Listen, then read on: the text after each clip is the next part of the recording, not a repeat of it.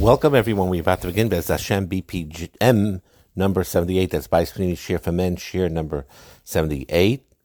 There's a great book called The Truth About Love by Pat Love, and we started talking about it last week. And we're going to talk now about the misconceptions that people have about marriages, about what happy, stable couples are like, that creates in us a doubt in our minds, or us being upset and disillusioned and disheartened, that actually hurts our marriages terribly because of those wrong hashkafas about it, and things that are very, very normal and just needs to be worked through, and then you can work through it and thrive. Many think are the end of the world, or this is a proof that this marriage is off, or I'll never connect with my husband and wife, and it creates a great amount of problems. So these are some of the misconceptions that people think, that happy, stable couples, that number one, they never argue. They never argue. False. They could argue, they could have conflicts, and a healthy marriage is to learn how to communicate with respect and with love, and how to handle those conflicts. Also, they believe that happy, stable couples are not dependent on each other. That's also not true. There needs to be a certain healthy dependence on one another. Not totally dependent, which is codependent, or totally dependent, which is not healthy. There needs to be a certain independence between the two, where they lead their own lives in certain ways, because they're separate individuals. But they are dependent in each other in many, many ways, and it's important that they are. Consider it sort of like two circles that are not side by side where they're separate, but they're not like totally one in the other where they're like one, but sort of like crossing over, like two circles cutting into each other, where you have three spaces now. You have the space of one circle alone, an area there in that circle, an area that in the other circle also alone, and then there's the common denominator, that middle part where both circles are in that space. In that, there is a dependence of a certain degree. With that, there is a connectivity, and the fact that, that there's a dependence is a healthy thing in that balanced way. Another misconception is people believe that they should both want sex equally. Otherwise, if I wanted more and you wanted less, that means you don't love me that much. Or if I wanted less and you wanted more, that means you're being very selfish and unreasonable, and it defines you as a negative, animalistic, self-centered person. These misconceptions, because of the lack of balance of the libidos, of one wanting the sexual aspects more than the other, that creates a lot of confusion. So it's not true. Healthy, good marriages, wonderful marriages, with many, many couples, they do not want sex equally. Very often, one wants it a lot more, a little more, or a lot more than the other one. And in healthy marriages, they learn how to work out a happy medium between the two, where they have that space where they really are connected that way, and they understand each other, and they give to each other, and they fulfill each other's needs. At the same time, the one that needs it more indeed gets it more freely and lovingly, but the one who wants it less, it gets from the one who wants it more a certain level of a boundary, where they give of them to allow them to not feel that pressure, and allow them that space when needed, and in a loving way, and not in a resentful way, and they work it through with each other. That happy, stable couples never get angry or upset at each other, also a false notion. Or that they get all their needs met, also a false notion. That's a big one, because this is something in our self-centered type generation, is we believe that our needs all should be met. Okay? Whatever it is. It's a given. My wife's supposed to be cooking and baking and doing all these things, even though she works part-time too. It's just an accepted fact, And she should always, again, going back to the sexual aspects, when I want the sex, she should always have my needs met. The wife also has very often these unrealistic expectations. I need this and that, or I want this and this gift, or I need this and this thing to spend on. It should be met automatically, and it's not always the case. Another misconception is the sharing responsibilities equal, this 50-50 type of notion. Never is like that. Each one gives 100% of what they could. Sometimes it's 20%, 80%. Sometimes it's the other way around. Depending on the circumstances, the capacity of what can be done, how their lives are like.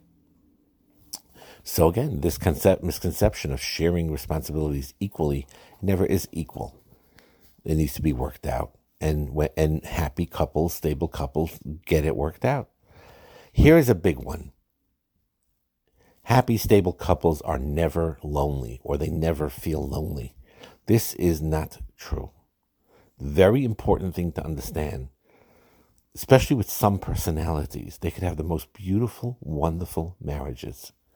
And yet there will be stages in their life, even when they're not estranged. Like you could say sometimes in the Nida period where they're physically separate, there'll be a certain level of loneliness. At least you can comprehend that. Or when there is some distance happening or some stress that you feel lonely because you have a hard time communicating right now, also makes sense.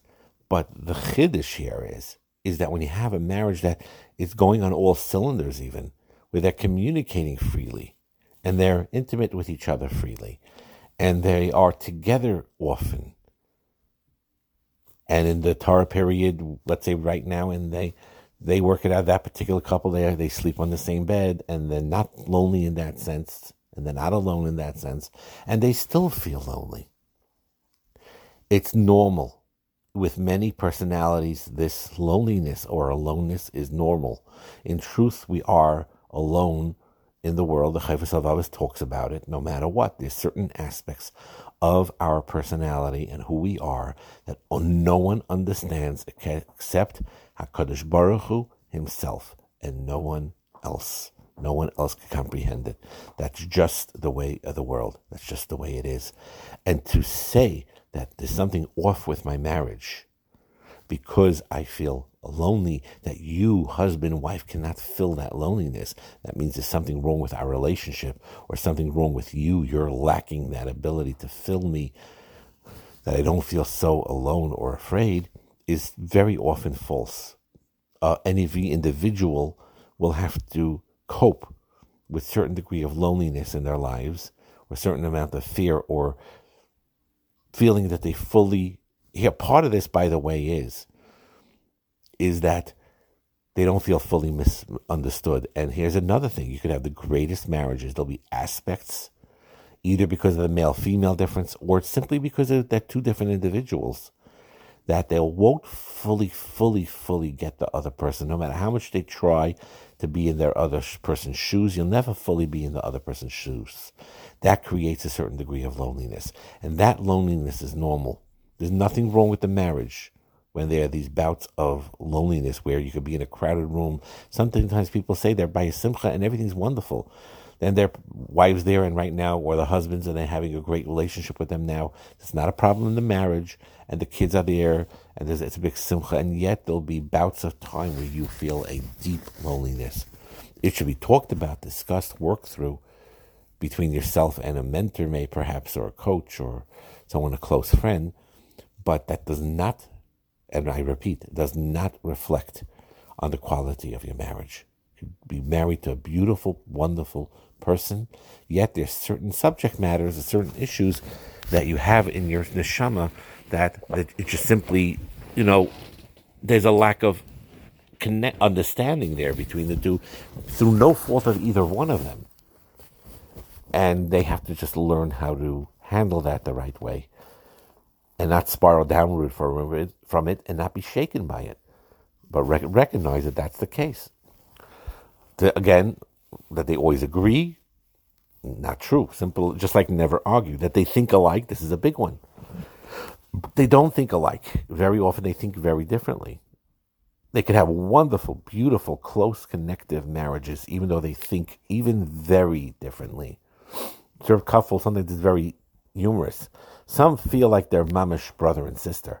They're so connected in their way they think, and they're so alike that they're mamish like brother and sister in that sense. They think alike or think very similarly, but fascinating, even in the same culture. Two people from the same Hasidus, from the same group, a husband and wife, they think very often very, very differently. And yet they thrive. They learn how to cope. They have common hashkafas to a certain degree to raise a house. But they could get along. Here's the chiddush. You could be they both may even have a very different view on how to be mechanech their own kids, which sometimes could cause a conflict, but doesn't necessarily have to be that way. They could work it through on a practical level how to do it for the most part and get along with it and work fine, even though they have vastly different hashkafas on particular subjects. There's nothing wrong with that, and it's perfectly okay. Another thing is very often to explain this misconception that happy, stable couples never get bored. Also false. We will talk later. We mentioned it in other shiurim, but she has a great chapter on infatuation, which happens sometimes in the early stages of marriage or while dating. And then that goes away, and now you're in that, oh, I'm not so excited anymore. What happened? That, and then you do get bored sometimes. You get bored from your lifestyle. You get bored from just being in the same routine, the same time. And frankly, and it could happen even in the Torah period. And this is also normal by them just bringing it up. Yes, it's true that the Nida period, the Rav Meir says it comes because every time you go to the mikveh, it should be like, and any time there's a new union, it's like a new wedding, so to speak, an excitement and a new renewal. So number one is even that there's a misconception to think that always you're going to be on cloud nine for every monthly or whatever cycle it is when there's a mikveh, and that the husband and wife are equally excited about each other and excited about it like all times, is also not a healthy thing to have that expectation. It's ideal, it's something to work towards, but if they're very often, besides the fact that mikveh days, you can have very hectic days, stressful days, so you go through what you need to go through, and it's already Leil Tefillah, it's mikveh night, and the feelings are not so strong in that particular night, and it does not necessarily mean that there's anything wrong. You have healthy, stable, loving couples. If they were tired or had a tough day, or they're in a matziv, or whatever it is, and they're not as excited or even less so about their, okay, now they're together, but fine, it's more like routine-like, not to get bent out of shape, not to think the world is turning over or there's something wrong in the marriage. It's also part of life. It takes, okay, they acknowledge we're stressed, we have other things on our mind, or there's other things going on. We try our best with this, and we, there's ups and downs with that, just like there's ups and downs in all areas of life. Another big one, that they always know what the other person wants. No, they're not mind readers. They're not mind readers. Now here, to be honest with you, I'm talking to men in this particular share right now, this is more of a problem with women, that they explain, they make an assumption, they get upset at you because they expect that you to read their minds. Now, for us men, we need to explain to them, this is our achrayus. Our achrayus to explain to them is in a nice way, in a humble way. And believe me, these type of shiurim I will be giving from this material to the women, it'll be a little, not at the same time, it's I think later in sequence, but they will learn all this, and I will tell them this. Don't assume your husband is a mind reader. Sometimes he has to be clued in on things, otherwise he won't know. Even if you think the husband should have thought to get the flowers for you. But if he's the type that's forgetful, don't get bent out of shape, but remind him, right before Yontiv, and he'll remember and he'll do it. A lot of things that so that's something that us as husbands could explain to our wives. We want to help, we want to do good, we want what you want, but sometimes it doesn't come out clear because you make an assumption that we should know something. And we have to acknowledge it. We're men are men. We're not always that way, that so in tune with that. Sometimes you need to spell it out. What do you really want? What do you really need? And when you do that, everything changes. I'd love to help. I'd love to do more. Whatever's bothering you, I'd like to resolve that. But you need to expel it out. And they make the assumption of being a mind reader, but it applies to us also. We do the same things to our wives. We expect them to be our mind readers.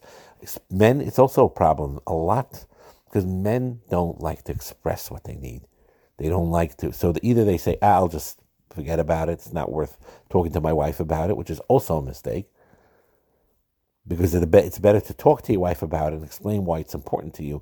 And 99% of the time, she'll be happy to give what you need. But you have to express it. And men are more reserved that way. So this mind reading of always know what the other person wants is not true. And also, they think that in happy marriages, you can resolve all problems. No, none of these statements are true. You cannot resolve all problems. You'll learn how to deal with even unresolvable problems in a very deep way. All this information of these misconceptions, these are causes of so much shalom bayis problems and actual divorces, the lack of knowledge and skill. How could we not teach these type of things in the late high school years? Not wait for chas and kala teachers to do this. And in life also, there's a lot of this applies in real life of any ben adam l'chaveroi, not just a husband and wife. How much damage could have been avoided if these lessons were taught all along. And that's the idea. Understanding the true nature of what healthy love is, what healthy marriage is supposed to be, solves so many problems. To realize that, yes, you could argue, but you could argue respectively. Yes, there are aspects where you need to be dependent on each other. Yes, there are libido and sexual differences between husband and wife, and acknowledge that, but then work through it, and you could come up with a happy medium. Every couple has that ability to come to a point where, just put it frankly, the one that wants sex a lot, he'd be happy or she'd be happy to have it daily, every night. And they have to learn that that's not the case. Realistically, you can't. You have to accommodate that other person that just, plots. That's not, And the other one that says, once a week, everything good. Also not, right? You learn how to work it through till you're fully in a happy medium with you. Give in to each other. We had shiurim on this. We could continue Be'ez Hashem giving different nuanced shiurim on this. That you won't get all your needs met. You just work on helping each other getting in our needs. Responsibilities shift sometimes. There'll be a loneliness sometimes. There'll be boredom sometimes, and it's all okay. It's all good. You could thrive, and you could really have a beautiful, beautiful marriage. Bracha and Hatzlacha.